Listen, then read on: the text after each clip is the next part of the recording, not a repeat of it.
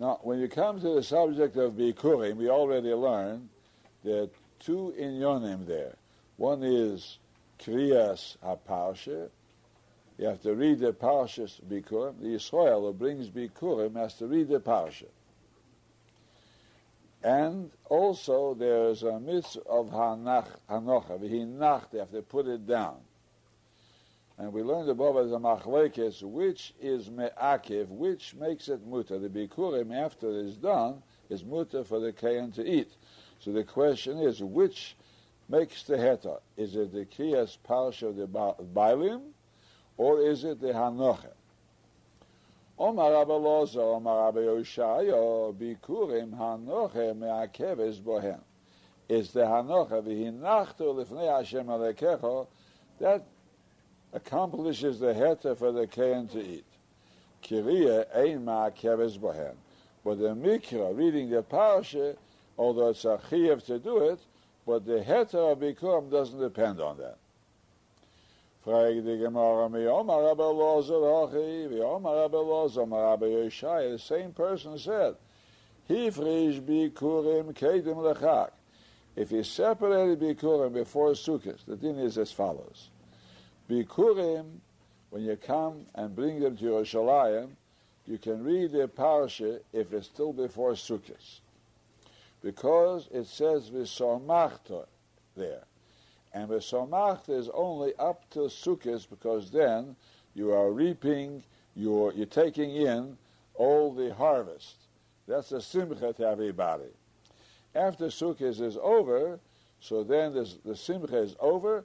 So the pasuk with somachta doesn't apply. And that's why you cannot say the parsha bikurim after Sukkos.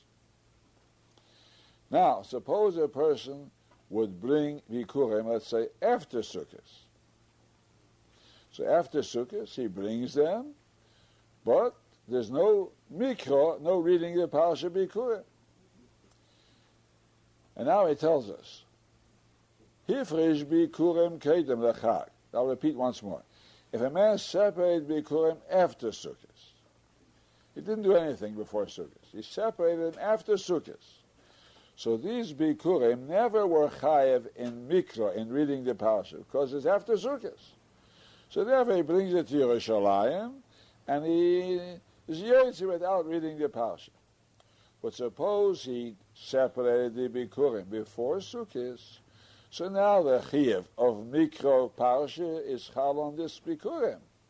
And then he wants to bring it after Sukkos, but after Sukkos it's too late to read the parsha. So he's in the dilemma, because the chiyuv already was chal on this bikurim. He separated before Sukkos, but he didn't bring it till after Sukkos. After Sukkos it's too late to read, so what do? Again, hifrish bikurim kedem lechak, before Sukkos.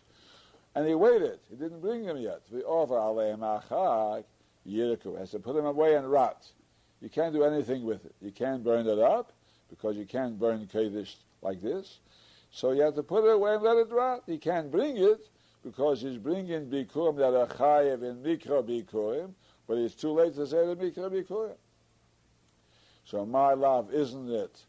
Mishum de lo motzi li mikra alem, because he's not able to read the parsha, and therefore it'll never become mutter without mikra bikurim. So we see that he holds mikra bikurim kriyas me'akev, v'yisal kadaita kriyamei ma'akeves. But if you'll think like he said in the first statement, that only hanocha is me'akev, but kriya is nothing, ama yirkevu, why should it rot? Let him bring it and make the hanocha, and that's the heta. Say the kasha inside. And for the Gemara, Kiyas Parshi Bikurim, he holds, is not me'akev. And still, this Bikurim he has to put away and let it rot. Why? Ki the Rabbi Zeira. Doma Rabbi Zeira. Kol horoi lebila. Any mincha that's capable of mixing the shemen and the soilas, then ein bilo ma'akeves, but then there's no obligation to make the mixing. The lack of mixing doesn't prevent the mincha of being kosher, as long as it's capable of mixing.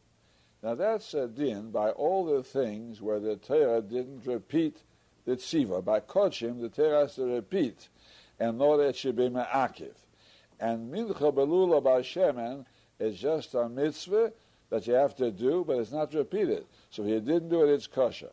And still, if a mincha is not capable of mixing, let's say you have too much solas in the keli, it's a very big keli, and it's not capable of being mixed with that shemen, so even though mixing with the eved is not ma'akiv, but since it's not capable of mixing, it's possible. That's a rule everywhere. Called oil, anything is fit for mixing, then ein bilo ma'akeves, but even though you didn't mix, it's not ma'akev from being yetzer.